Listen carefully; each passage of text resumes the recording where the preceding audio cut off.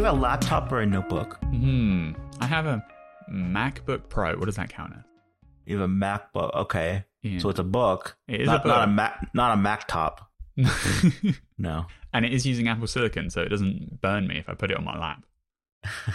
I was some people's speculation about this name change. Yeah, now that they've switched to Apple Silicon, they can call them laptops for legal reasons that they couldn't before. Yeah. So what's this story about? This is something that you uncovered. Yeah, that I thought nobody would care about, but it was actually relatively popular. But basically, there's a Twitter account that follows the Apple support knowledge base, and it tweets if there's changes to the articles, and usually we use it for like, if there's a new article, it might have some information in it, like MacBook Pro high power mode or something like that. But in this case, over the last week or so, I just saw so many of these things come up, and it had the tweets have a little diff, like, so you can click on the screenshot and it shows you what's changed. And these were like years old articles, like sometimes 10-year-old articles talking about the Heartbleed exploit in Intel chips from 5 years ago, like complete stuff that is so far in the archive, no one's ever going to look at it anymore because it's not even relevant.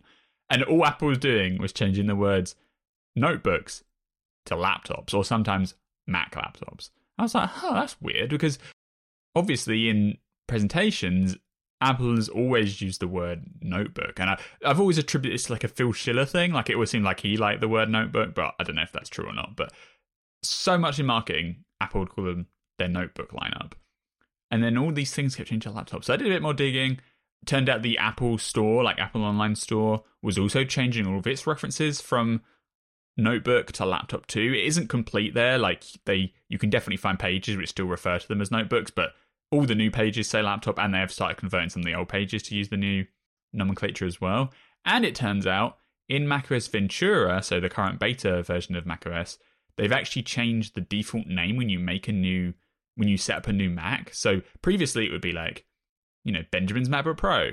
But now if you set up a new Mac on Ventura, it will default to Benjamin's laptop. So this name change is going everywhere.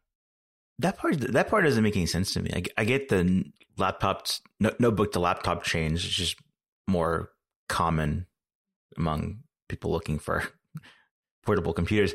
But I don't get the taking out the your name part of about it, because I feel like the other one is like just for discoverability and consistency. But that the naming of your machine, like if you've got multiple laptops, then you've got Benjamin's laptop parentheses 2. But if you, this is a pretty niche problem. But that's anyway. The same on iOS as well, though. Because on iOS, the default name is not like Benjamin's iPhone 14. It's Benjamin's iPhone. But it doesn't say Benjamin's smartphone. I feel like Benjamin's laptop is like that. But I think they don't want to call it like Benjamin's MacBook. They want like a category name for all of their laptops, and so they've landed on laptop. Like, I guess in the old nomenclature, it would be Benjamin's notebook. But it wasn't though, right? Like it was. But it wasn't. Never no, they would say MacBook Air or MacBook Pro.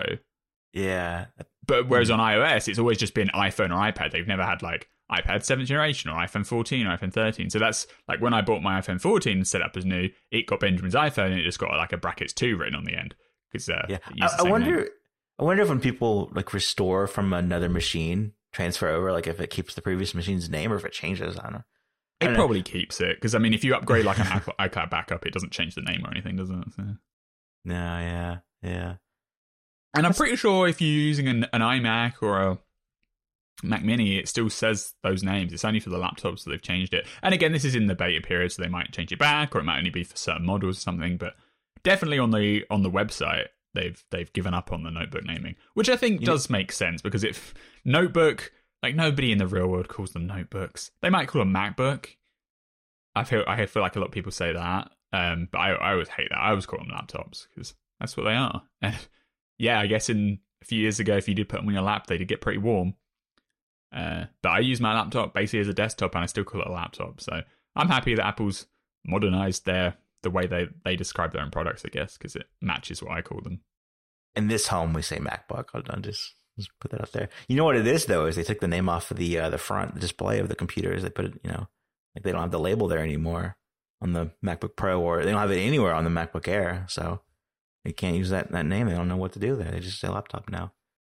So wait for the Mac event that isn't happening this month, and we'll see what they call them in that press release. Well, it's not called an event anymore. It's not an Apple event anymore. It's a company gathering of people. Just going really high level here. Yeah. Also, did you know that the AirPods Pro, like 1 and 2, you can double and triple click to go forward and backward on a track list? I can't believe we forgot about this. Yeah, I can't believe I forgot about it. Like, it's kind of embarrassing. Yeah, I did know this, like, when the AirPods were brand new, like AirPods Pro were brand new, and then it's just been lost to time. Because on our last episode, we were talking about how it would be nice if there was a tertiary action on AirPods Pro, and we got loads of feedback from people saying, well, actually, you can double click the button and it does something else. Yeah. And like, oh, yeah. Oh, yeah, So, yeah. that is So our fault on that one. thanks for everyone for bringing me back to earth on that one. I even like went for a run this past week and you know, used the feature like naturally, instinctively as I always have. So it's just a total lapse in memory. I will say though, I published my AirPods Pro 2 review this morning, and in writing that, again, thanks to everyone for saving me the embarrassment of putting that in text on the website as well. And writing that, I did come across a new idea that I'd like to amend my request from last week into, and that is, so you've got so much covered. You can click once for play pause. You can double click to go forward, triple click to go back on the track list. You can now swipe up and down for volume control. You can squeeze to change the audio mode from noise cancellation or transparency, or optionally you can add in no mode there. Or you can even have one AirPod do that and have the other one activate Siri. And I was thinking about that, and I was thinking they've got every action that an wired earpods can do now since they've added volume, except for seek forward or backward in a track. And so you can go forward and backward on a track list, but not on a track itself, which is a thing you can do. Well, you can seek forward on earpods. It's a double click and hold gesture, I believe, or movement. And you can't do that on AirPods Pro or AirPods of any kind. So what I reckon they ought to do is this. The volume up and volume down gesture is I like it a lot, swipe gesture. But just like how you can have one be click to or squeeze to change mode or squeeze to use Siri on either AirPod, you could have one be volume and then one swipe gesture on the other one be seek forward, seek back. And not so much in songs is not really what I'm thinking about, although it could be that. But I listen to a lot of podcasts with AirPods, and when I'm on an interface that's visual, I often use the skip forward 30 seconds or skip back 15 seconds. And I think that'd be a pretty cool thing to assign to that gesture if you wanted to have one be volume and one be that. And well, then you can tell Siri to do it, obviously. But. No. Siri, no, I mentioned in the review as well. You've always been able to tell Siri to change your volume, but it just isn't good. Like, I think it's fine for HomePod. Like, it's just natural. But on the AirPods, it's like that's probably the least efficient way. It's like change it with your buttons on the phone in your pocket, or change it with your watch with the digital crown, or use Siri. Like using Siri is, especially because it's like increments. But yeah. I mean, if I want to skip forward, maybe like a minute and a half and then go back 15 seconds. That's 4 commands with Siri. So having that tied to a gesture option, I think is totally possible and would be very cool. And that's my, it's a fair request. That's my new one. Also this week I went to the Apple Store, have some experience with Apple Store things now, including handling the iPhone 14 Plus. So I don't know how you could have imagined what that would be like, because it's such a different experience as a product. I did have like just a thought that I, of course could know before, but didn't think about. The big thing is as we know from like the reviews and everything is, you get the bigger screen for less money than you would if you had the Pro phone. And of course, like we mentioned this in previous years, but the bigger phones have also had the materials of steel instead of aluminum on the frame, and that weighs stuff. And so it's my first impression. It was just like, oh yeah, was picking up the red iPhone 14 Plus, thinking, yeah, this is big because I'm using a Pro non Max phone, and just thinking, oh, this is so light. Like compared to my smaller iPhone, this thing is really light, and it just kind of feels like a mini. Like there's something about the lack of heft to it that does make it feel like, okay, this is worth being an option in the lineup, not just for cost. Because the cost thing is kind of confusing. It's like you could get a better phone with a 13 Pro Max than you would with a 14 Plus. This year at least that's part of the equation, and every year I think that'll be part of the equation. But the lightness factor of it all is like really it's really nice. You pick it up and it's like, oh, there's this big thing and it's lighter than the smaller thing in my other hand. So that's aluminium, no steel. Yeah, less components, less screens, less cameras. So. Yeah, exactly. Yeah. So if anyone is an iPhone 14 Plus, fan, I think that's fair. Oh yeah, I think it would do well. It's price is good, big screen is what people want. My mum she upgraded her 6S at the beginning of the year to a 12 Pro Max. But if there'd have been a 12 Plus in that generation, she'd have got that one instead. Like she just wanted the screen size, Yeah. So I think it'll do well over time.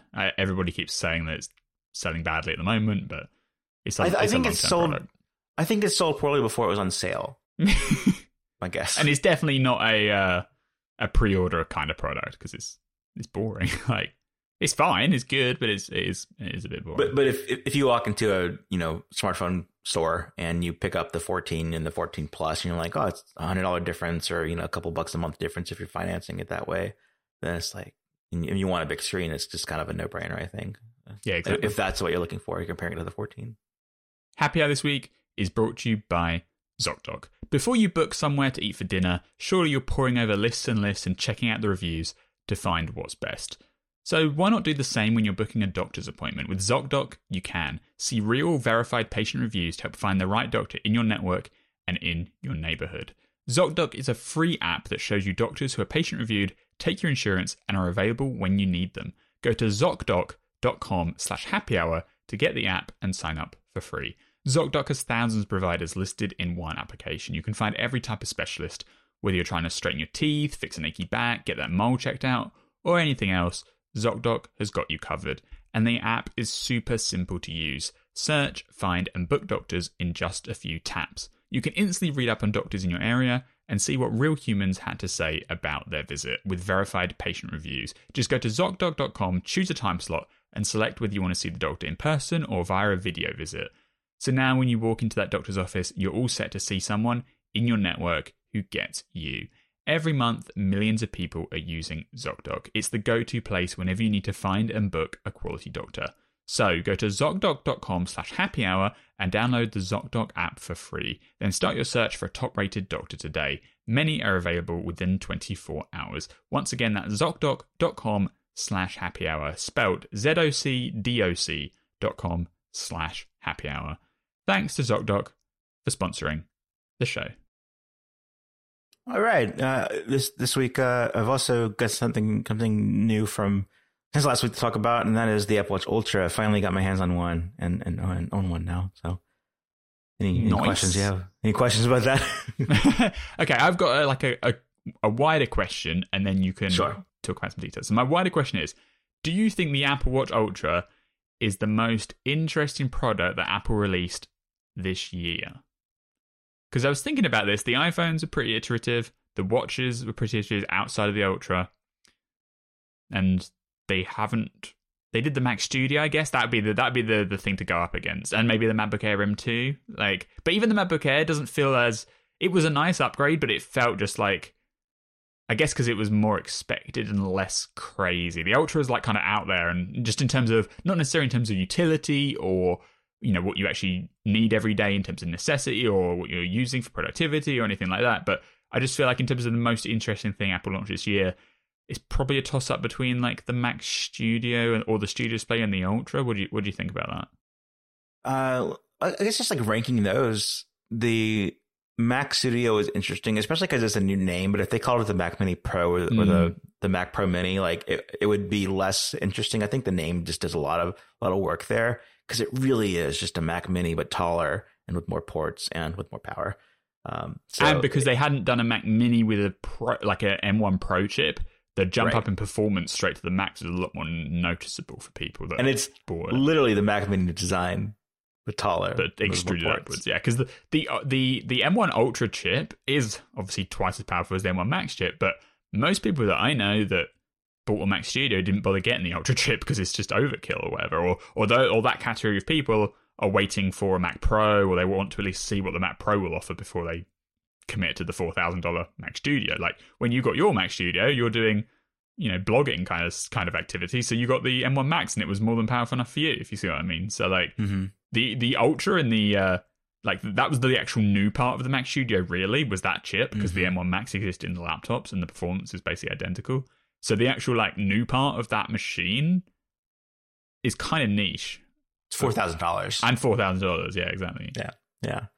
The Studio Display, it's interesting in the story point of view, not like the specs point of view. The story being that Apple, left the display market, and then LG was terrible, and then they had the Pro Display XDR from, is it $6,000 the starting price? Mm-hmm. Stan. So just that they came back into the market with their own Apple Display was a very interesting story, and finally, but specs wise, it's exactly what we've it's the bare minimum that anybody wanted in terms of the Studio Display. And we actually have a news story about that in a little bit. So. Yeah, I think the most interesting thing about the Studio Display, lately, especially, at the time it was the webcam mismatch, with Stage Manager.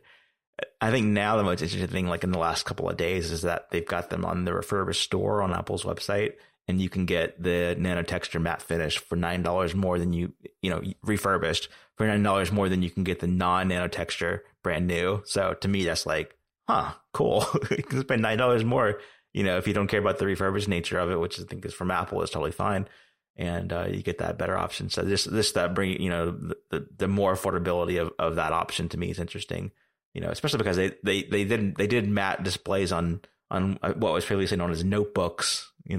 On MacBook Pro 17-inch, for example, and that went away, and then Nano Texture came, and it's $1,000 upgrade on the Pro Display XDR. So then you're looking at $7,000. So to bring that, to have something that's priced at $1,609 before tax is kind of interesting. But yeah, and more on that later.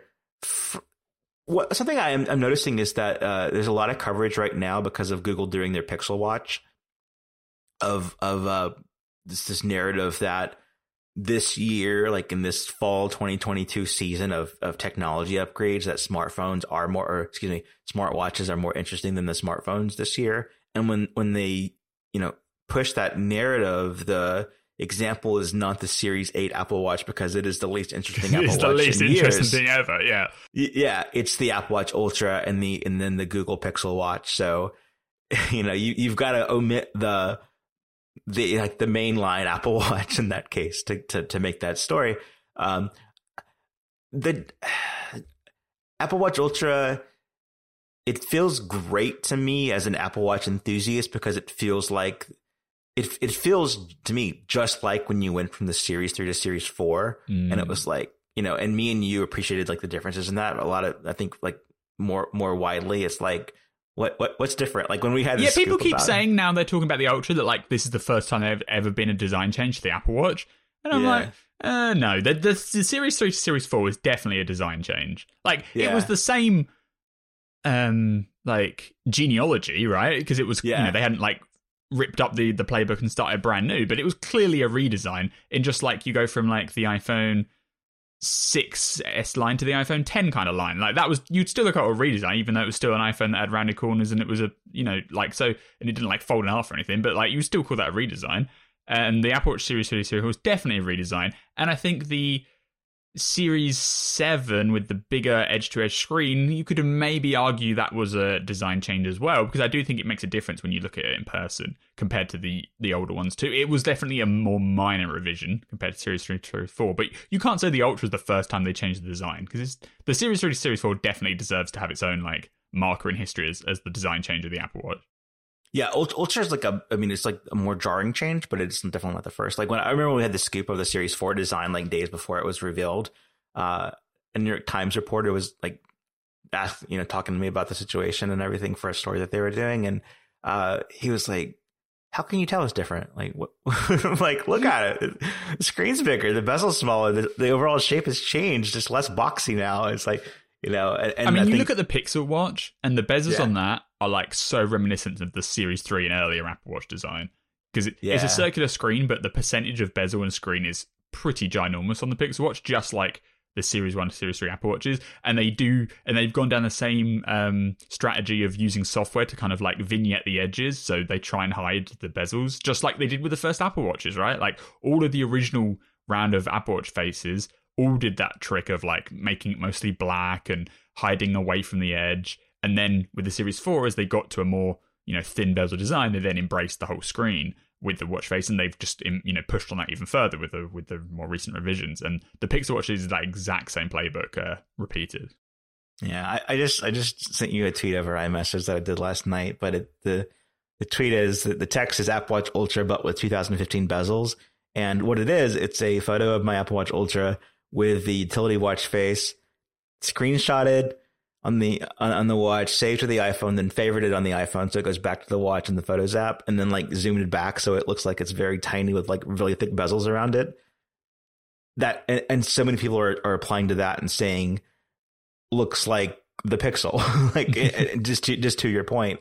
And don't get me wrong, I think the Pixel Watch is kind of cool, but it definitely has a big bezels. That's just a fact. Yeah. You know, it doesn't have those a flat tire like the Moto. It doesn't. 360. But I think the Moto 360 bezels on the other three edges were actually thinner, but it did have the Does tire. Motorola still exist?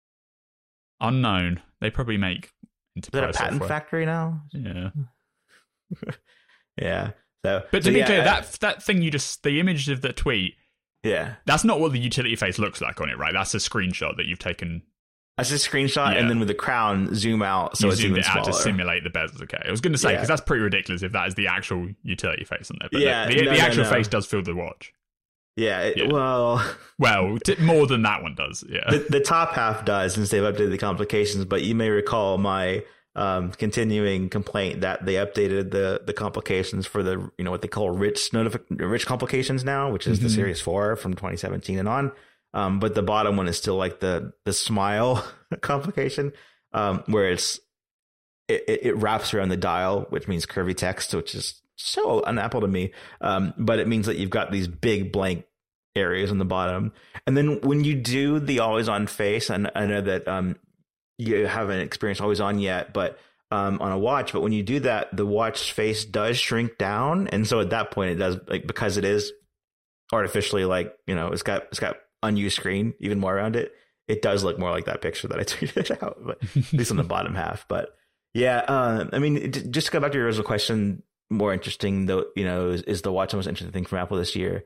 I think if I were ranking them, I would say the iPhone 14 Pro/Pro Max, because of the dynamic island and just that, like, you know, the same energy in terms of the design in software as the iPhone 10 gesture system, because I think that's like, you know, that's the beginning of the next like several years of you know, state of the art iPhone, and it applies to so many more people. Like the Apple Watch is already going to be a fraction of iPhone, and then the Ultra is going to be a fraction of Apple Watch. But the iPhone 14 Pro, I think, is like, that's like if I were like highlighting, you know, what was the most interesting thing in tech from Apple in 2022, I think it would be that.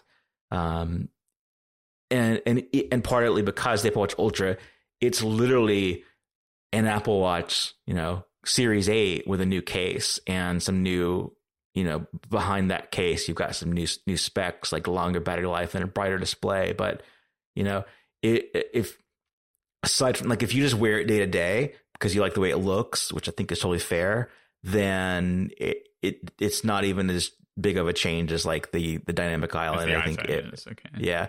And that's even with like considering the dynamic island, like it's kind of compared to the initial ad where it's like boom, boom music, and it's all about dynamic island animations going in and out, like flying left and right. It's, I think even still, like, even just taking the iPhone screen and not having a connected bezel on the top, is more interesting. But so I'm glad, you know, so that, I guess that's where I'll land on that. And another thing is, it's funny to me that on the Apple Watch Ultra with the new Wayfinder face, there is, you know how you go through the customization of the watch faces and there's like color, complications, and other like sections of screens to customize. There's one on the Wayfinder screen called bezel. It's like, and it means the bezel of the watch. Like, what do you inlay within the dial, whether it's nothing or incline or longitude, latitude. But it just like, that's basically how you pick iPhones these days too. It's like, well, what kind of bezel do you want? You want a forehead, notch, or an island? So, but that's fun, I'm super happy I ended up, I eventually got one, and it kind of became like my birthday treat for me last week. It arrived the day after, and it's also very reminiscent for me of the original Apple Watch launch, because it is like a new, it's a more drastic change than any previous Apple Watch design change. Like, you can see the way that they all evolve over time, and then this one is like, well, what happened there? That's like a pretty big splinter off of the design. And I'm fortunate that like that I think like wrist size, it's a good match. Taste wise, it's more fitting than I even expected to begin with. And then band wise, this is where it kind of like goes back to the first watch for me, because initially when the first watch came out, I wanted to pre-order the stainless steel Apple Watch with the black leather loop. You remember that? I think that's just about gone now, but it was just like all leather, it did have like a little loop around, like a little metal part where it looped through. It was before they had the modern version of like the leather magnetic strap. Mm-hmm. But I wanted that, but the ship times were like further out, so I ended up getting classic buckle for day one delivery, and I ended up liking that much more than the leather loop in actuality, or whatever it was called back then. Maybe leather loop is a newer name for it, but anyway. So it was like, I think I want one thing based on the website, and then on the hands-on experience, like actually the thing that I settled for is I like better than the thing that I wanted in the first place. Same thing here. I settled on the Yellow Ocean band for faster delivery. This is through Amazon, and I got it, and it's like, probably what I'm going to do is like put on another strap on the Apple Watch Ultra and not use the leather one, because it's like so bright, different from what I would normally choose. What, the yellow? Yeah, but I didn't like any of the bands that I like the non-ultra bands that I put with it, including like just simple sport. I think the solo loop is like the solo sport thing is like the width of it is thicker consistently than the just a sport band is. So I kind of liked that, but it was just so light compared to the watch on top that it felt just like a huge mismatch for me. So I ended up like wearing the Yellow Ocean band for a couple of days. Then kind of liked it, liked the band. The color was acceptable for me. Then I went to the Apple Store a couple of days later and bought the Starlight version of the Alpine Loop band, and that's what I would have ordered, like if all things were equal in terms of delivery times. And I bought that, I took it home, used it for a few days, and like even like the first impression was kind of like, oh, this isn't really what I expected in terms of just like the way it feels and like the quality of it all and everything. Like it feels less. It feels like paper towel kind of. Oh, really? And yeah, and the G hook way of connecting it, like all that was okay. It just feels like very thin, and like you could take a pair of like kids' Fisker scissors and cut it in half, So didn't love that.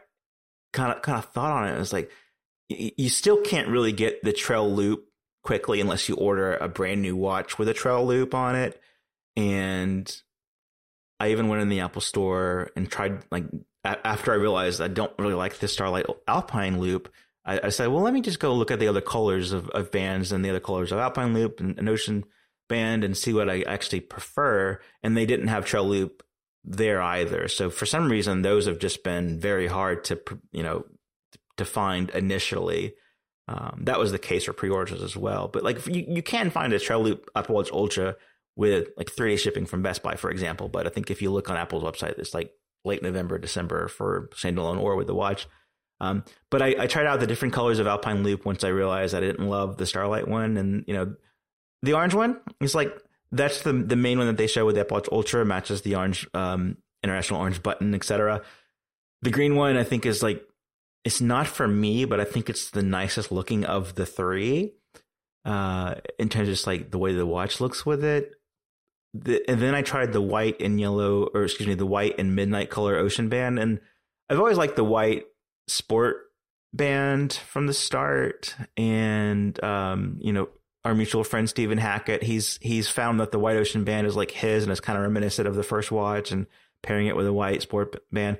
And that is the one for me.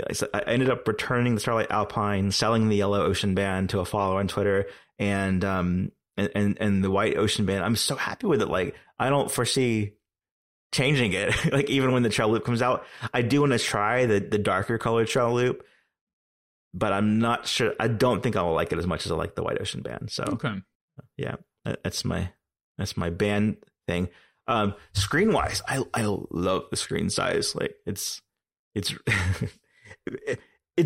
I don't have great eyes, and I probably would benefit from the larger iPhones visually, just from everything being bigger. But it's the one-handed use that I think turns me off ultimately, or the slower shipping times. And with this Apple Watch, there's like the non-color corner complications that are like for example, the date one, where it's got the day of the week, the current date, and then the day before, the day after on the slider. Like, I can see that very well in color, but when it's monochrome in some way, it's very hard for me to read that. And with this watch size, it's perfectly legible for me. So just everything being bigger is easier on my eyes. And that's just sort of I guess, an accessibility part of it all. The grid, the honeycomb grid, when you look for apps, mm-hmm. I can see it clearly when it's just on like the honeycomb view. And me and you both prefer honeycomb to the list view, because it's just 100%. For efficiency. Like, you can just see more apps, and because the list view is alphabetical. Order them how you want. Yeah, exactly. Yeah. So like, I think if I wanted a different mode on the Apple Watch home screen, I'd want something like what they did on the iPod Nano, where they had 4 apps in like a 2x2 grid, and you could rearrange them like a little mini home screen, like of an iPhone home screen kind of deal. That'd maybe work. But the list view is just not. It's just silly. It's like you want to switch from timer to like an app beginning with A or messages. You got to scroll up and down so much to flip between it. So I know everyone hates on the honeycomb, but it does have a lot of utility, and it looks nice too. I think it looks really cool, and it's the most useful it's ever been on the Apple Watch Ultra. The Apple Watch Ultra, does have some bezels that don't get rounded off, so it's a little bit more prominent than on the Series 7 and 8. But on that honeycomb view, it does a really good job of looking like it's going edge to edge. And I've spent the time to like rearrange the apps for the first time in years on the honeycomb to be like, I want these ones to be tappable. So I click the crown, go here, can tap into an app that isn't on my watch face. So I love that aspect of it. There's certainly things that I want it to do more, kind of like when the watch first came out, and you just every app tried to do as much as it could from the iPhone on it. I think the Apple Watch Ultra size is like the first time that's super justified and could probably work well. It's just too bad that software hasn't gone that way. There's so many apps that existed on 2015, 2016 that would be great on this screen size, but aren't there, anymore. And then like the Feel Digital Crown is super smooth. You get used to it. The side button, like, that's not dramatic for me. The new action button, kind of what to do with that as a non-shortcut user, your options are pretty limited. I tried using it as flashlight, but I just don't use the flashlight enough to justify that. And then also it's pretty quick to access that from Control Center. I just settled on assigning it to launch the workout app, so I don't have to have like the workout app does as a complication on your watch face doesn't change information for you really. It's just the launcher. So having a button do that and take it off of your watch face, I think is pretty cool. But what I really like is that, you can also have it not just launch the workout app, but launch a specific workout from the workout app. And by default, it uses like your last 20 sessions to choose from. But if you And so like for me, it was just like a bunch of open goal workouts. But then I was like, I kind of want to use this button to click it and then start a 5K outdoor run goal. And once you run an outdoor 5K or even just like start it and then stop it, that becomes an option on your list because it is the last 20 sessions that you've had. And so now I can press the button and it immediately launches a 3.1 mile outdoor run. And that is really cool. Like that's something I would have loved to have over the years. Before a race, you just want to, not think about the technology and just go. And there always was sort of, okay, the music, I can click a button and start that on the AirPods, for example. And then I want to be on this specific view of the workout app and not lose it. And so I can hit the button and go, and having a physical button for that, I think is really cool. So that'll be one that it just depends on what your needs are. But for me, that being able to sign it to launch a workout is great. And I've had a few like accidental presses early on. But you get used to it being there and you kind of adjust. Battery life, I wish they put the button on the smaller watches, and that probably happened. Series 9, Series 10 kind of deal. Yeah. Battery life's been great, of course. You can Apple Watch battery life is 18 hours, up to 18 hours. On Apple Watch Ultra, it's double that at 36 hours. And then, low power mode will get even longer. And then coming soon is the low power mode for workouts as well. For even better battery life when you're doing workouts.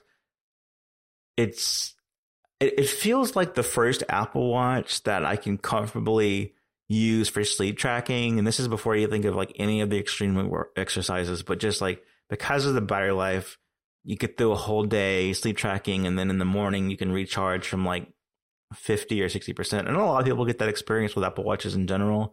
But the Ultra is just that much better at doing that. Kind of feel like I'm borrowing from the next day if I do that with any other Apple Watch. And then the best case scenario is to have like a sleep Apple Watch like an older Apple Watch for tracking sleep at night, so you don't have to worry about it.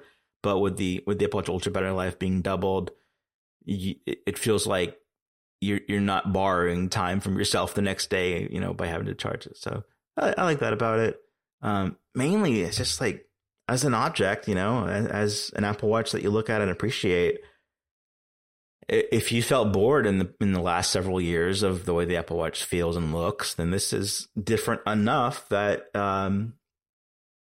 it doesn't feel that way. Like, it does not feel boring, even though it is literally the same watch with just a few different tweaks to it. And also, if listeners may recall, like the feeling of having an Apple Watch early on, you kind of felt like ahead of the curve there, and like you had something that was a little bit futuristic, and then Apple Watches became everywhere from like. Everyone has an Apple Watch if they have an iPhone. There's something about this one, just being new for right now and looks a little bit different enough that you're like, that's not the same Apple Watch that we've always seen. It kind of has that same effect again. Mm-hmm. So I like that aspect of it. Like just as an Apple Watch for like the basic functions and everything, I am totally happy with it. Because I guess if they did just come out with a Series 8 with a 49mm screen and it had bigger battery, you'd have got that version anyway, right? Yeah, and you've been happy with that because it's an even bigger display. And the Apple Watch Ultra takes that and it mixes it up with a slightly different industrial design, and you do get some of the features and stuff. But frankly, a lot of those features, I'll ask you, I don't think you're going to use like. You're not going to do like super long, ultra marathons, or you're not going to dive down to the 40 meters and that kind of stuff, right? Well, I'd love to dive, but I haven't had the opportunity yet. The ultra marathon stuff, like I think, with Apple's marketing and introduction and everything, like they showed the most extreme stuff. And then I think in reality, a lot of people who do those things are still like, it doesn't quite do all the things I want it to do. And so it's like Apple pushing a level ahead of what it probably is best at doing. But if you want to do the things, before that I would do, like, run a race for 2 hours and use LTE and share location and not have the phone with me and stream music, like that would always be a race against, the race itself and then the battery life of the Apple Watch. And as I mentioned in my AirPods Pro 2 review this morning, the AirPods as well. Like if you would get 4 hours of battery life with AirPods Pro and noise cancellation or transparency at 50% volume, but if you go above half the full volume capacity, then it goes down from the 4 hours. And now with, you actually do get 6 hours of battery life. I've tested it with AirPods Pro 2. It kind of makes that concern less, because like, let's just say you listen at, probably not good for your ears, but 100% the whole way, then you're going to get 3 hours of battery life, which for a 2 hour race is better than getting 2 hours of battery life out of 4. So you're not going to, race against your battery life. Same thing with the Apple Watch Ultra. Even if you're not trying to make it last for a day and a half, you're definitely going to make it last for the entire day, I believe. Even if you do, use it to its full extent on, a 2 hour, 2.5 hour run. My experience before was always like, you've got to nurse the battery before don't use too much of it before the race starts. And then afterwards you're 100% going to charge that thing. If it even got to the end of the race for you, hopefully it would, and got better over time. But I think that the Apple Watch Ultra, I don't know about you, but like we're seeing people just tech people all over try them out and kind of just use it as the new watch this year. And I think that's awesome to see. I really do think it's much more mainstream than the sort of like extreme marketing that you get from the start. Oh, for sure. Like it's basically as mainstream as the old Steel ones were, or like the Apple Watch Series 8 Steel, like just based on price sure. and positioning. Like obviously they show the super extreme, conditions and mountains and diving and stuff, but 99% of people that are going to buy this are people that would have bought the Apple Watch Series 8 Steel if that was the only option. But now they've got an Ultra to choose from as well. Yeah, and I guess the last thing for right now is that I ended up selling the Series 7 for half the initial price of it, which is pretty good for a stainless steel watch these days. It's like double Apple's trade-in value. So, but I took a lot of photos before I sold it, and the thing that the Ultra definitely does is it does reposition the Series 7 and Series 8 as where before it was like it's a very slight adjustment to the Series 6 screen. Like it's the same shape and everything. The bezel is just somewhat smaller, and you get that kind of curve effect on the edges. With the Apple Watch Ultra being totally a flat display and much larger, and like just not as pretty as jewelry in terms of like just like niceness at a glance, shiny, like it's not shiny, then it makes the Series 7 and Series 8 Apple Watches, especially in stainless steel and maybe even in the older titanium versions, look just so much nicer. Like even the aluminum ones, I think, just look kind of futuristic compared to this watch. Like this watch is a certain taste, but if you compare it to, what are we at, 41 millimeter and 45 millimeter for the others, like those look very futuristic now, where before they looked dated relative to every watch that came before, or at least the Series 4 through 6. So it does to my eyes have a cool effect on those watches. Like it revives them in a way that wasn't happening before for me. And it's just sort of like, wow, that actually it makes the Apple Watch Series 7 and 8 look less smartwatchy, like it was beginning to feel. Yeah, and more like, oh, that's if you're not going for the most spec wise, you can really make it look pretty nice. And like there's if you compromise on battery life, you can do some pretty cool stuff with it. So, yeah. And you, I know obviously they all have cellular, but you have cellular activated on it, right? Yeah, I do. And just like, I did the AirPods Pro Talk last week on this podcast, and then a week later I wrote my review. I'll probably do that over the next couple of weeks with the Apple Watch Ultra. Because as it does get bigger, there is probably more incentive to at least try and use it as an independent device again. But WatchOS probably still has the same issues regardless of whether you're on a 45mm screen or 49mm screen in terms of actually getting stuff done without the phone being around. Yeah, I haven't tried my classic thing, which is can you multitask on a phone call, but I don't think you can. There's no way that works. Yeah, that'd be there's no way if they'd enabled that, but in terms of like using the full keyboard for texting, for apparently the speakers and mics are a lot better if you actually want to do phone calls on the watch, though. Like the clarity is a lot better. Yep. Although if you use AirPods, it doesn't make a difference. Yeah, what's better, the watch's microphone or the AirPods microphone? That'd be an interesting test. Yeah, I think the AirPods are still going to win in that case. But Definitely for like playback. I mean, speaker wise, like it does feel kind of funny that you can't at least play a podcast on the watch, yet. I think music wouldn't sound great, but a spoken audio is just as good as a phone call would be. Watch only, I think, is as embraceable as ever before. The bigger the watch, the more capable it feels in that way, in terms of just like using a full keyboard or swiping around for text and that kind of thing. But if you're, dictation first anyway, it makes no difference there.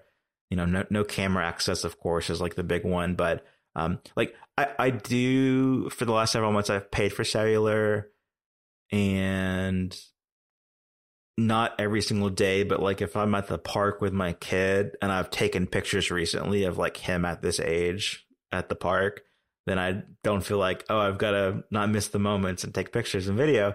I'll feel like my full attention will be, not having the phone in my pocket or in my hand, and also not missing out, with being connected. So it isn't like I'm like reviving that goal of being unconnected from the iPhone, but it's just kind of a continuation of finding out where that's most appropriate for me and not. And like, anytime I'm doing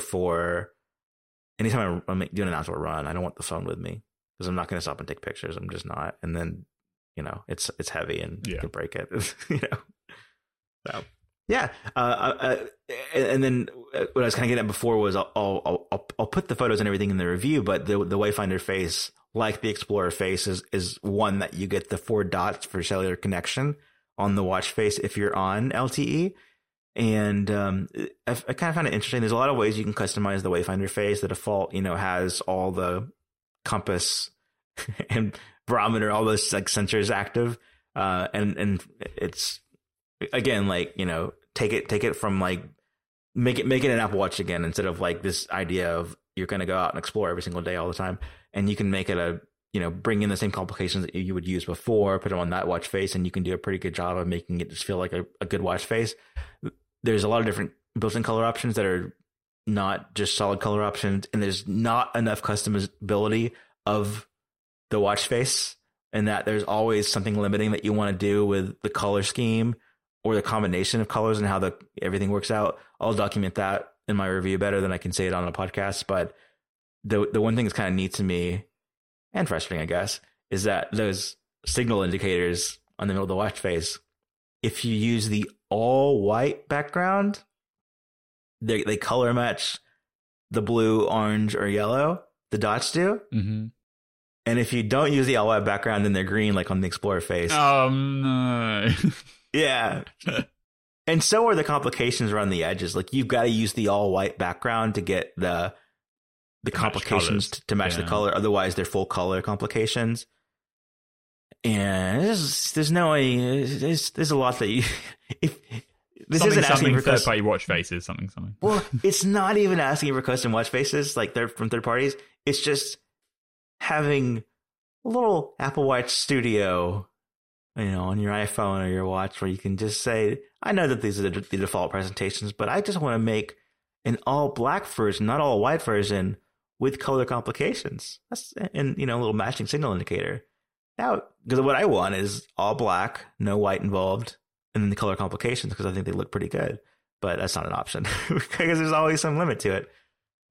But yeah, I imagine between now and when I end up, publishing the review, I'll have more organized thoughts and experiences. Right now, it's just, the battery life claim. It lives up to what they say. I love the look and feel of it. I'm excited about it. I feel good having the watch. Like, it's something that this has always been true of the watch, but like, you want it to make you feel better. Like, you don't want it to feel like this is just a Fitbit on your wrist or something for some purpose. You want it to also have kind of a utility for you and then like make you feel better. Like you would feel better about having like a t-shirt that you like, or, or something, pair of shoes you like. It has that for me right now. And so, this year, it's the most interesting Apple Watch to me. That can change in the future, from year to year. Maybe they'll do something more, future. Yeah, the evolution would be interesting. Like next year around the Series 9 versus maybe there isn't even an Apple Watch Ultra 2. They might not even do one. We don't know yet. Yeah. I mean, not calling it a Series 8 feels like that's the case but maybe it's just because it's the first one. I mean, yeah, but personally, like, I do hope that the next couple of Apple Watch series versions aren't way different and like tempting and I want this Apple Watch Ultra to be the same for the next few years, because as we talked about like the first week, there's with the series watches, there's always like there's like one new thing per year, and with the Ultra watch, like maybe they'll, you could do more. Well, obviously you could do more essentials. Like you could have blood pressure, you could have other things as part of the sensor, part of the watch. But I think in terms of just like specs, screen brightness, and battery life, it's just enough ahead right now that you've got several, generations of Series Watch to update. Yeah, I don't think it's out of the question that the Series 9 could literally look identical to the Series 8, but they put an action button on the side, like kind of thing, which the Ultra obviously already has. Yeah. Yeah. Chip-wise inside, like, we'll probably do for a slight speed boost on the chip for the Apple Watches. Because the Ultra's the same too, right? It's the old chip. What are they? They're the same as the Series 6. Yeah. So 6, 7, 8 are the same. Ultra's the same as the 6, 7, 8. And then they do kind of have a pattern of, every few years. I think there's the first generation was terribly slow, and then Series 1 and 2 came out at the same time with the S2 chip, and that was Series 2 and 3. I think 4 got faster, didn't it? Yeah, I'm pretty sure the 3 probably did as well. Yeah, you're probably right. Anyway, like I seem to remember the 3 looked the same as the 2, but everyone loved it because the performance was a lot better. That's my vague recollection. Yeah, I like it. So that's what I've got for this week. I need to now breathe and drink some water. But you're off to do a marathon with your Ultra. Yeah, it feels like I just did. So yeah, we are also sponsored this week by A-Logic to celebrate the launch of their new Clarity 4K display. And 9to5Mac is teaming up with A-Logic to give away the latest generation M2 MacBook Air. So keep listening to find out how to enter the giveaway. The A-Logic Clarity 4K monitor is a sleek external display for your laptop. It features an expansive 27-inch 4K panel with wide viewing angles and a thin bezel. The display panel is covered with high-quality glass for a beautiful glossy finish, that helps to make the screen look even more vivid. And on the back of the monitor, you'll find a full set of I/O to connect other peripherals, including 2 USB-A ports, USB-B, 2 HDMI ports, DisplayPort, USB-C, and a headphone audio out. And because you connect to the monitor with USB-C, all of that I/O is connected with a single cable that features up to 90 watts power delivery to keep your laptop fully charged. And it comes with a completely adjustable metal stand with pivot, tilt, and swivel. You can even rotate the whole display to portrait. So that's the A-Logic Clarity 4K monitor on sale now for $799. Learn more using the link in the show notes. And if you want to enter to win the M2 MacBook Air, follow the link in the show notes and submit your name and email address. The giveaway is open to listeners in the US and Canada. Thanks to A-Logic for sponsoring the show. All right, Apple's Tech Talks are back for another year. Yeah, kind of. I mean, it's almost... It's not exactly the same, but it's definitely similar, because the Tech Talks were kind of like mini WWDCs that they would host around the world, and I guess they did a virtual one during COVID and stuff. But like in the classic days, they would have WWDC always in San Francisco or San Jose in June, and then in the fall, not every year, but I'd say like every couple of years, they do Tech Talks, which would be held in America, Japan, the UK, Spain, like all around the countries, all various countries for like a few weeks in around October, November time. And it'd be an opportunity for developers to go there. They basically do repeats of some sessions that happened in June, but also maybe some new features. If there were new features coming in like the 0.1 or 0.2 releases, they'd have some updated explanations. And then they'd have opportunities for labs and in-person discussions with engineers. And it was basically like mini WWDC held over like 2 days or whatever. Yeah, the first one I recall was 2013 after iOS 7. Mm-hmm. That was a big yeah, they did. Sometimes they'd coordinate them with like a big release. So like they did one in 2015 for the Apple TV, for tvOS, when the tvOS was going to be the next big apps platform and stuff. But yeah, they definitely did one for iOS 7, and they've like dotted them in between. And now this year, they've announced Ask Apple, which is a new name. It runs from October 17th through the 21st, and it's a new series for developers to connect directly with Apple experts, according to the press release. And basically, it sounds like there's going to be a whole bunch of online question and answer sessions where registered developers can get their questions in front of engineers, and they get responses, and you can have a bit of a group chat with a wider community, because it's basically going to happen through Slack. So kind of like WWDC did this as well. Like during the COVID years, they'd have Slack rooms where you could talk about the sessions And so if you could watch the video and then you could chat with some, and they'd have some engineering presence in there too. And it sounds like they're basically just doing the Q&A part of that for a few days, and you can join in and they can do it in multiple languages, not just English, which is nice, Japanese, Korean, and Chinese as well, and covering all the topics you'd expect, including dynamic island stuff. I'm sure they'll talk about live activities and, Swift UI evangelism and all that jazz. But that's running from the 17th to the 21st. And they have some like one-on-one consultations. You can book 2, but obviously they're more limited in terms of availability. But I think it's a pretty cool offering. And this kind of stuff is the kind of thing that they almost feel more pressured to do, I think, under the like monopolistic climate. Because I think what we've seen since 2020 is Apple's been like, look, we know we make loads of money from the App Store. We're going to actually reinvest some of that and try and show to regulators and lawmakers that we're not just like a payments processor and they do other stuff. And obviously there's, they don't have to host developer conferences and developer sessions and stuff to make that argument, but it definitely helps their case. Like a lot of the Epic arguments or the like the Hey email cases and stuff like that, they could always like kind of pick at the idea that Apple didn't really care about the developer, like rather than working with the development community, they just kind of like exploited them almost. And to some degree it's true. Obviously there's a lot of nuance and stuff, and Apple wouldn't have accrued a developer community that is so large and so vibrant for their platforms if they were that bad in the scheme of things, right? Like the iPhone was a goldmine at the front, but that was 10 years ago, and people still are, the developer community for the iPhone is still very vibrant today as it was 10 years ago. So clearly they do something to make people happy, right? But they can always do more, and I think we've seen them do more, whether that's with the small business program that gave a lot of goodwill, more money in people's pockets. That's great. They've done more outreach, and Ask Apple is kind of like the latest installment of that. So I'm happy to see it. It is kind of like Tech Talks Mini, but still, it's a nice way of like capitalizing on something that they probably wanted to do for other reasons, but it also benefits the developer community. I think it's a good idea. Yep, and my big takeaway from this, from the outside, is that they've learned how to make WWDC as accessible, maybe even more accessible than before, using Slack. Like, it's super interesting to me.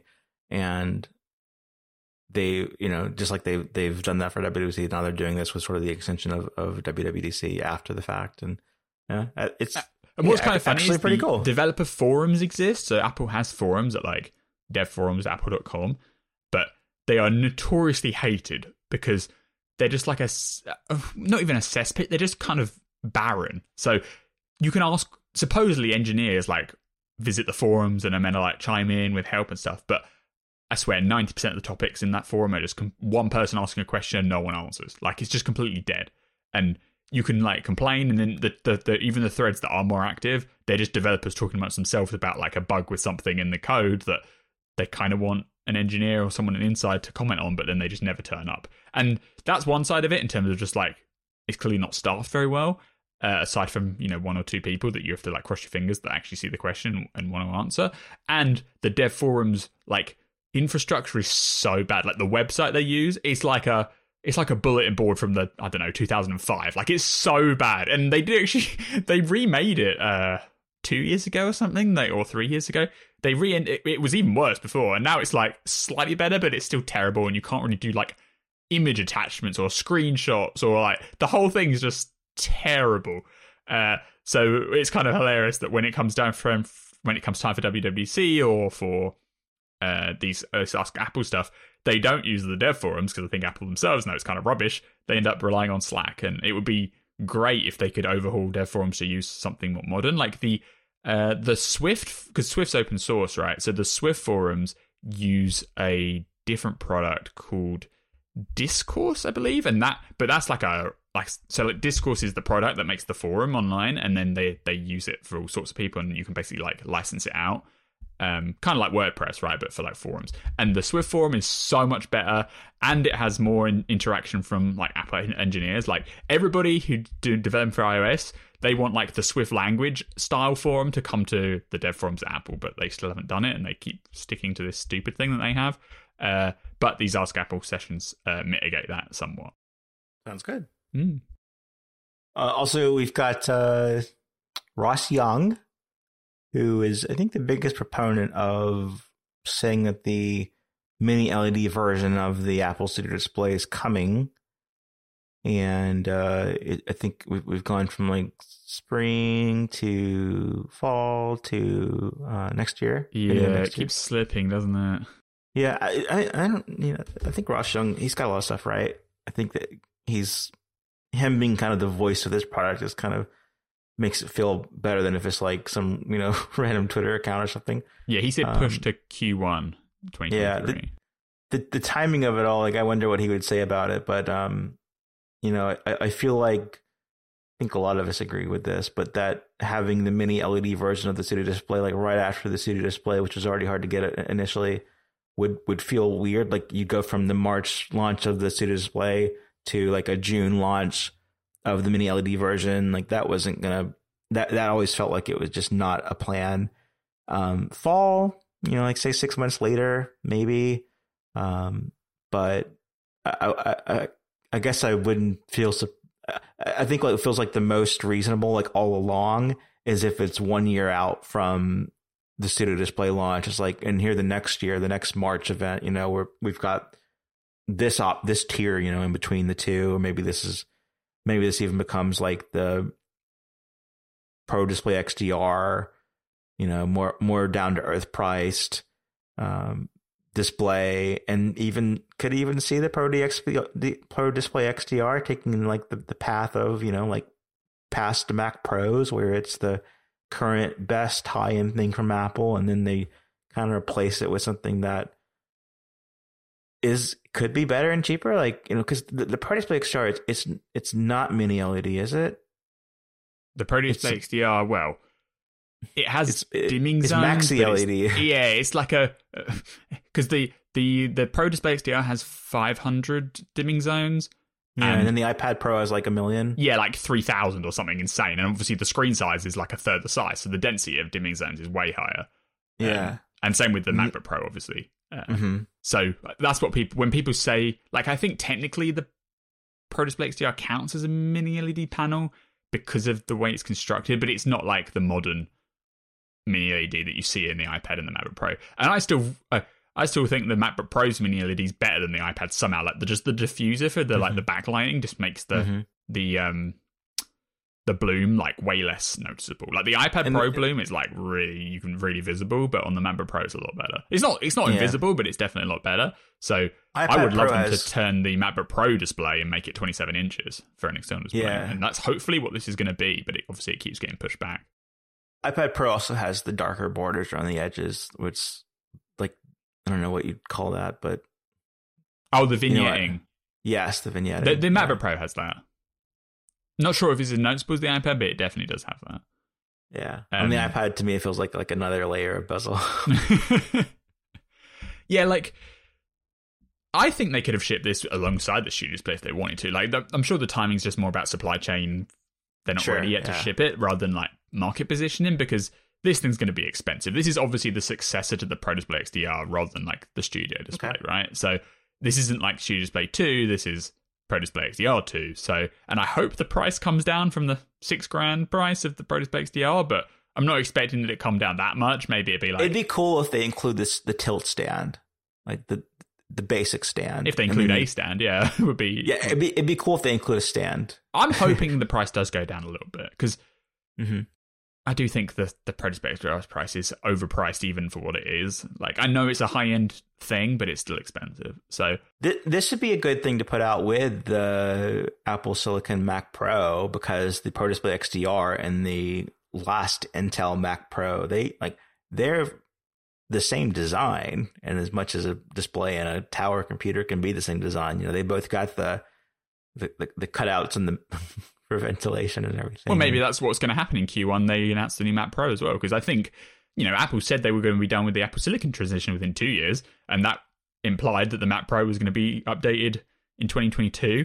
I think that was the obvious implication from the fact they teased it at the end of the March event, and obviously it's not out yet, and it doesn't seem like it's going to be out before the end of the year either. So maybe they're just delaying it altogether to announce the new Mac Pro and the monitor to go alongside it. But I'm kind of hoping that they do a mini LED 27-inch 120Hz display, 5K, and it'll be around like $4,000, which is still expensive, but it is $2,000 cheaper than They could do a 5K and 6K option, so you've got 27 and 32 inch. Well, and you remember that thing Felipe Esposito found in the code where it was going to be like 7K resolution, even more dense. So we'll see. I'm kind of in the market for a new external display, and I almost pulled the trigger on a studio display because I've just moved and like setting up the new desk and stuff. But yeah, wait.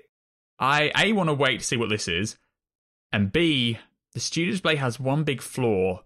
And so does the Prototype XR, now that I think about it, in that I use a laptop, a MacBook, or a notebook, wherever you want to describe it, and I have a PC that I play games on in the same place. And so currently the external display I have has more than one input on it, so I can just switch the input and switch from PC or Mac. The studio display does not support multiple inputs. You need a work desk and a gaming desk. Oh my god, that's two such monitors. a pain. Like you've never gamed on your PC side and like kind of wanted to reference like TweetDeck over on the other side. Like, yes, but what I do is I have my laptop. Oh, so that's how I get around it. I have the laptop is always a Mac. The external display while I'm working on the Mac shows the Mac screen. And then when I play on the games, I load up TweetDeck and everything on the laptop screen and use them just one external display for the Windows PC. I feel like for gaming, you could get a better like gaming monitor with the specs that you want. Yeah, but I don't game like seriously. Price. I game like casually. I really want the nicer screen for the Mac side. Like to game at all is a 5K Retina or whatever. Yeah, so because I only basically play one game on it, so I don't really care about that. For like gaming, you don't want to exceed 4K right now, right? Like maybe. Well, you can always just change the resolution around. Like yeah, like if I got a 5K Apple display and I plugged it into the Windows computer, I just set the resolution to something lower. If you see what I mean, like half resolution or something. I vaguely recall my friend Jared Locke at 95 Toys, who like cares a lot about gaming, finding a great specs for a great price that he was comfortable with, and he's not like someone to spend abundantly on tech. So yeah, I mean, you can 100% get like a 4K nice LG monitor. We spoke about it on the show before, right? But I want a 5K one for the Retina on the Mac side, and studio display is expensive, not perfect, doesn't have 120, and it doesn't have two inputs. But there's no guarantee that the new 27-inch Mini do have two inputs either, so I don't know what I'm going to do, but I'm certainly not going to buy the studio display right now. I'm going to at least wait and see what Apple's higher-end option is. LG Ultra, it's still $900 for that particular thing. Yeah, you can get like $500 4K monitors to be perfectly fine, but I want a 5K one, or higher. Because the Prototype XR is 6K, isn't it? Yeah. Finally this week, we are sponsored by Pillow. More and more studies are showing that getting a good night's sleep improves your health and well-being in more ways than you can imagine. Pillow is an all-in-one sleep tracking app to help you be more aware of your sleep patterns and discover what might be affecting your sleep quality. Pillow tracks and analyzes your sleep automatically, and you can check in with a full report of your sleep the very next morning. If you have an Apple Watch, tracking your sleep is as easy as wearing it to bed. If you don't, you can do it through the iPhone or iPad app. Just tap a button to start your sleep session. You can even record sounds of the night, like sleep talking, apnea, or other noises that might be affecting how you sleep. Use the Pillow app to check trends, get personalized insights, and compare your sleep metrics with your weight, steps, caffeine consumption, and more. And use smart alarms to get woken up at the most optimal time, aiming to wake you up when you're in a stage of lightest sleep. Importantly, Pillow is privacy-minded. All of your sleep and audio data is encrypted and stored on your device and in iCloud using end-to-end encryption. Pillow is free to download from the App Store with a set of features that you can use for free every day, and you can try Pillow's premium features with a 7-day trial. Just visit pillow.app to get started. That's pillow.app to get started. Thanks to Pillow for sponsoring the show. Thanks, Pillow. This has been a big week for me finding obscure Steve Jobs quotes to deploy. Go on then. Okay, yeah. So when iTunes came to the Windows, Steve Jobs famously called it. You forgot. He said it's like giving a glass of ice water to somebody in hell. And this week the news is that Apple Music proper and Apple TV, the app, will come to Windows PCs next year. This is the same time, like the same day as Apple Music coming to Xbox, matching I guess PlayStation. Yeah, it's already on PlayStation. Yeah. Yeah, and Windows 11 will also integrate with iCloud Photos. So, and that's a improvement from what, having a Photos folder. They would have like a Photos folder, yeah, and it would do the like optimized storage thing, but obviously it's a lot clunkier because it wasn't in a nice photo library style application. Yeah, and this will be what? Now you can have it like basically like the equivalent of the Apple Photos experience, but on Windows. Like the native Windows Photos app will have an iCloud Photos option, and you can just stream all your pictures that way, which is nice if you're... Because like the iPhone's so popular, the Mac isn't so popular. Most people that have iPhones have a Windows PC. It's just statistics. Yeah. So if you can make the Windows experience better, that's great. And it's obviously driving better services revenue, because if you want to make iCloud Photos appealing to people, now they can get it on the laptop as well. And it did exist on the Windows side before, but it wasn't great. And maybe this won't be great either, but it definitely seems like it would be a lot better. You better get, optimize originals, organize everything to albums, see all like your photos and stuff in the same photo app that you're already using if you're on Windows. So I think that's a good change. What is the Finder called on Windows? Is it called Explorer? Explorer, yeah. Or is that Internet Explorer? No, it's Explorer, and then Internet Explorer. Finder's Explorer as well? Yeah. Cool. So you kind of go from Explorer to the proper Photos app, which is I would imagine, a pretty good quality of life upgrade for managing that. Like Apple's serious about selling services, I'd say, I guess, here, as like maybe Dropbox is, or Box. And yeah, and they've done other Windows stuff recently, like they put iCloud Keychain in the Windows iCloud app, so you can actually get your passwords in auto-filled on Windows now as well, which is nice. But yeah, so iCloud Photos, that's in the Windows Insider beta program right now, and it will be shipping in November. And then the Apple Music and TV apps will be available on the Windows Store sometime in 2023, with beta versions of those coming soon to test out, I guess. You'll have to try them out on your Windows. I will, after installing them on the game PC. I am curious to see what, because Apple TV app on the only desktop experience that you have right now, native desktop experience, you have the Mac app, but the Mac app was like, the Mac app is basically like the iTunes app slightly stripped down to only have the videos tab, because it has like, you can put your personal videos and stuff in it, and then they've got like the TV Plus tab and there's the iTunes Store tab. So it'd be interesting to see what they do on that side, because the TV app on like Xbox is way different from a TV app for like an actual PC, because it has a different design, different layout. It'd be interesting to see what they do there. Maybe it's just the website, tv.apple.com, like in a emulated browser kind of thing, like Electron style, whatever they call it on Windows. That kind progressive web app. Yeah, a progressive web app. That'd kind of suck because the website sucks. But hopefully it's like a proper native app. Similarly, on the music side, it's another interesting question, because what they did on the Mac for going from iTunes to Music was to take iTunes and rebrand it slightly and then call it Music, right? It's still iTunes really underneath. You can see a lot of the craft of iTunes still there. But on Windows, they have iTunes as well, and iTunes on Windows really sucks. So it'd be really bad if that was the glass of ice water in hell years ago. Exactly. But now it's not so cold. Yeah. Maybe so if the music app on Windows is also just a stripped down iTunes and rebranded, that's basically the same experience that people on Windows have today, and that would be very nice.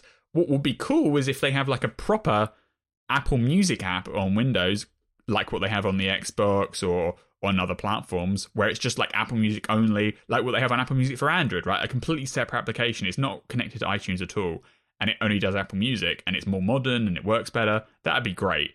And if that's true, there'd be an argument that maybe the Apple Music experience on Windows is better than the Mac version, because the Mac version, I wish they did, like done like an iPad version of like an iPad app kind of style, Catalyst kind of style, because if you just want to do Apple Music, you still get a lot of iTunes craft in the Music app on Mac, unfortunately. But we'll see what happens. Again, maybe they just take music.apple.com and slip it in a web app wrapper.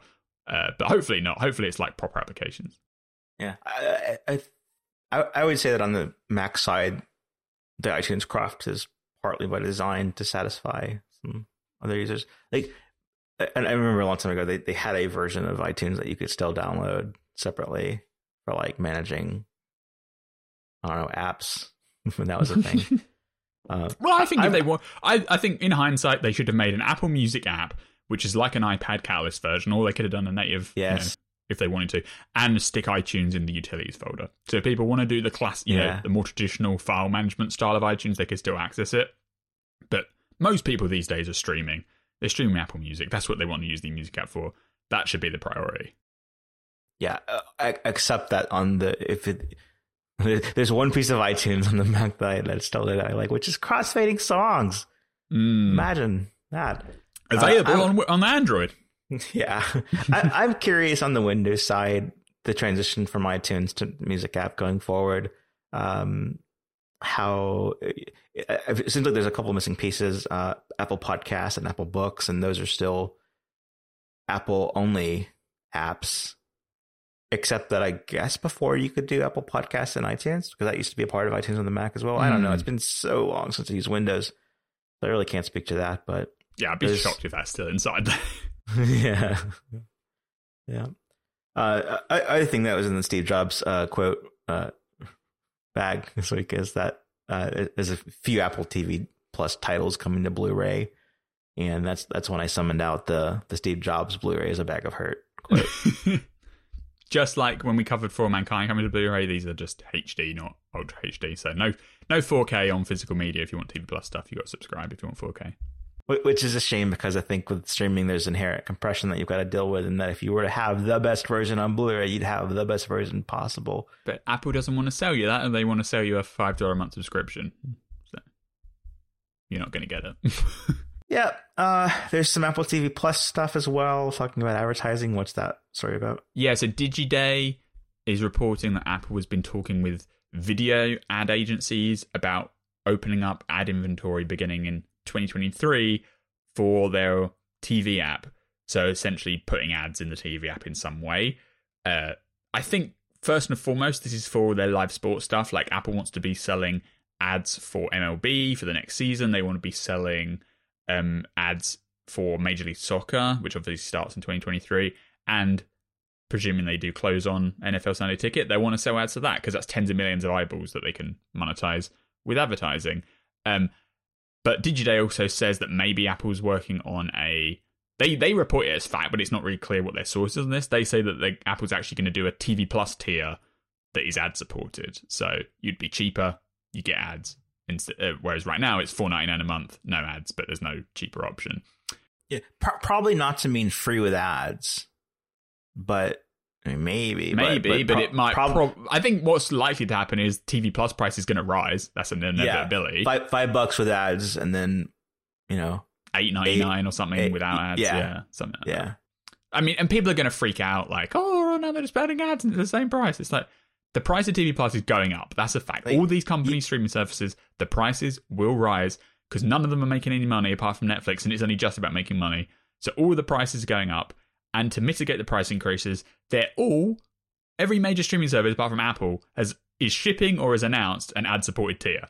So Apple's the odd one out here. Yeah, you said from the beginning that the $4.99 price for Apple TV, like it plus is. It's always meant to increase over time when the catalog expands, and I would say the catalog's expanded a pretty good bit since the launch.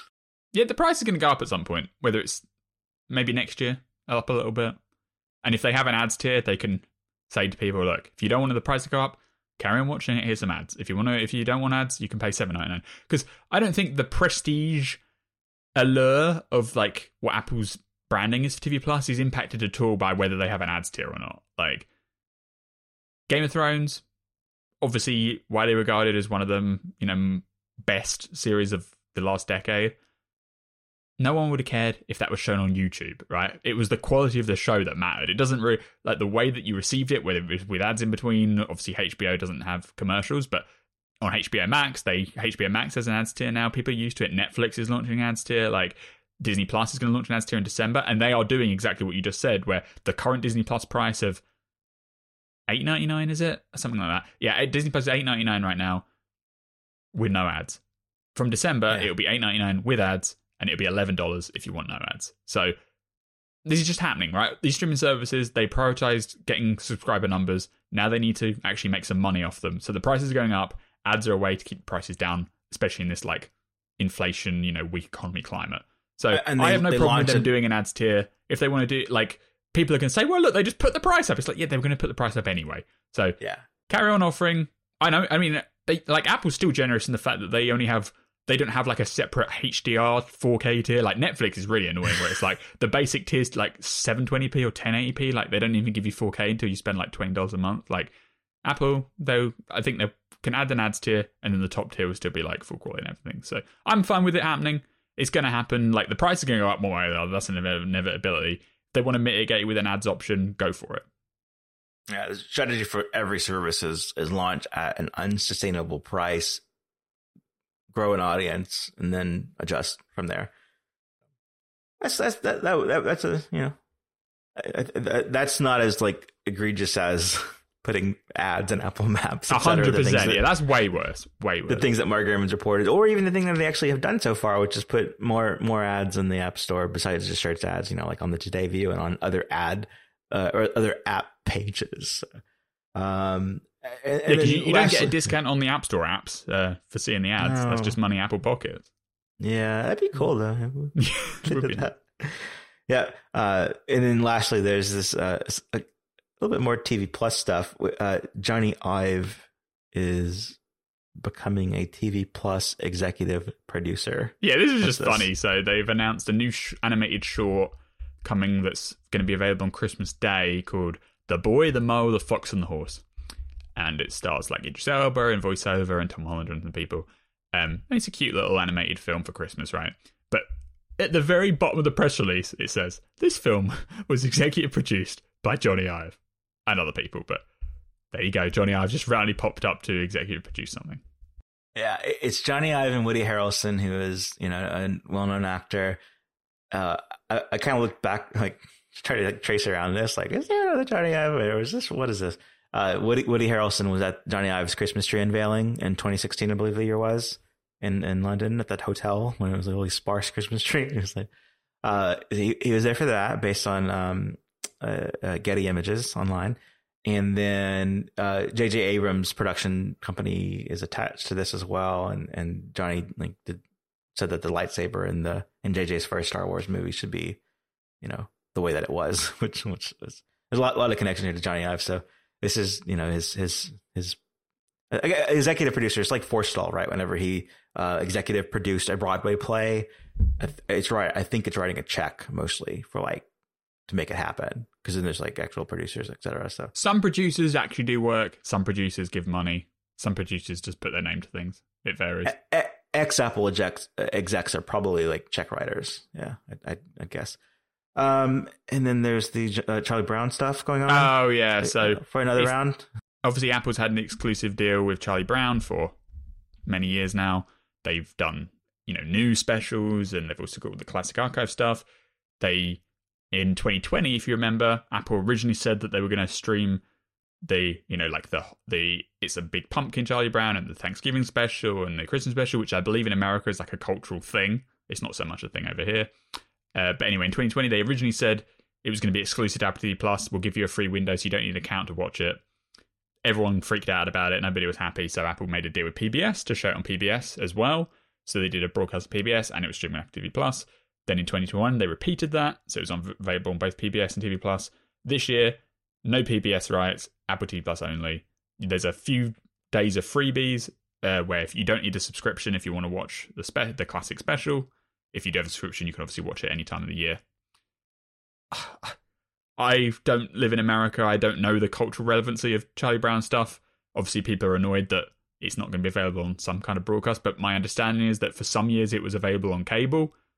Before it was on PBS, it was on ABC or something, which you have to pay for separately anyway. So I don't know if that's really much different to it only being on TV Plus. And Apple's still giving you a free day to see it. People will immediately say, well, it's only free for those 3 days. It's yeah, but in the old times, it would only been on once a year on broadcast on one time. And if you missed it, you missed it. So I can't really get too mad about it. It's just interesting that, Apple gave people 2 years of reprieve with the PBS deal. And now they're yeah, we're having it all exclusively. I would be more annoyed, to be honest, if they were hoarding the Charlie Brown stuff. they weren't investing in the franchise, but they obviously are. Like, they have new specials, they have new series, you know, they have a documentary. They haven't just like bought a load of catalog content and just shoved it in the library and closed it off. Like, there's more Peanuts content out there now because Apple made this deal than there would be without it. So they've treated it pretty well, I have to say, and I can't get too worked up that they actually want to reap the benefits of that themselves rather than people watch it on PBS. But yeah. Meanwhile, in the UK, your Johnny Live TV movie is going to be only in the BBC. Oh yeah, I forgot about that. The Boy, the Mo, and the Fox, or whatever it's called, is a co-production with the BBC. So in the US and everywhere else, it will be streamed on TV Plus. In the UK, it will be on BBC. Yeah. The thing with Peanuts, I know we've discussed this in previous years as well, but PBS, public broadcasting station, ABC as well would not be a cable subscription required channel, but back in the days of like pre-2009 when like over the air antenna channels were accessible without anything digital, then you can probably pick up your local ABC, CBS, NBC, Fox, PBS stations if they're like in broadcast range of you over the air for free. I guess the only change really was that they then made them all digital and then you need a conversion box instead of just your antenna. But anyway, those would be accessible without any sort of a payment. You know, there was a time in my life where I lived with like the 4 channels for free before my family had gotten DirecTV back in the 90s. So, but you know, I will say I know, like, you know, we're tech folks and you know, lean more into, you know, streaming anyway than we would classic cable and satellite. But I do think of this is just me, I know, but I do think of PBS as like harder to access on my television than it is to access like Apple TV on the computer, you know, or TV if you've got like anything that's connected to the internet. Like if it were on PBS only, and you had to have you know, a tuner or something, like I would then stream it on their channel anyway, you know, their app. So it's pretty equivalent to me these days from my perspective. Yeah, I think the only argument you can make is that Apple still hasn't released a TV app for Android phones, which cuts off a lot of people for no reason. And I think if they're doing a native TV app for Windows, they're probably going to do a native TV app for Android. They just haven't announced it / finished it yet. So it's the last one on the list, right? Like yeah, Windows, literally now it's the last one on the list. Yeah. Windows, Ubuntu, BlackBerry, and everything. So, yeah. Yep. Last thing from the Apple TV Plus universe was a big wide universe. Is that you're familiar with Ted Lasso, the Apple TV Plus series? I've heard of it. Yeah. Yeah. So in season 2, not to spoil anything, but there is a fictional dating app called Banter, which is BANTR, no E, and it's part of the plot. It's you know, a sponsor of the team, etc. I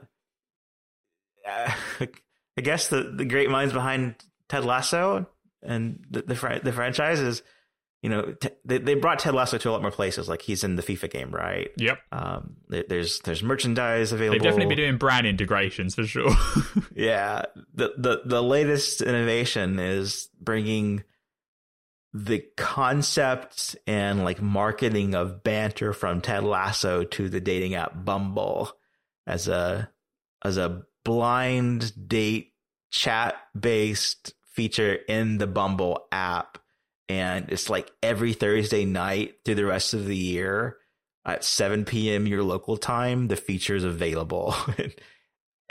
I like it. I think it's clever and neat and pretty cool way of, you know, bringing TV Plus universe to the real universe. But that's what it is. So, yeah, it's pretty random, but it's kind of cool. Yeah, it's a good look, everybody. That is the Happy Hour podcast for this week. If you enjoy the show, please subscribe in Apple Podcast or wherever you listen to your podcast. You can leave a rating or review. You can recommend the podcast to a friend. We really appreciate that. You can subscribe in Apple Podcast specifically to the ad-free version, which is $5 a month or $50 a year. And if you have any feedback, you can email Benjamin Mayo and I at happyhour@9to5mac.com. You can follow me on Twitter at ApolloZac. It's APOLLOZAC. Same thing on Instagram. And Benjamin, you're on Twitter at BZA Mayo. And we'll be back next week. Bye, everybody. Bye-bye.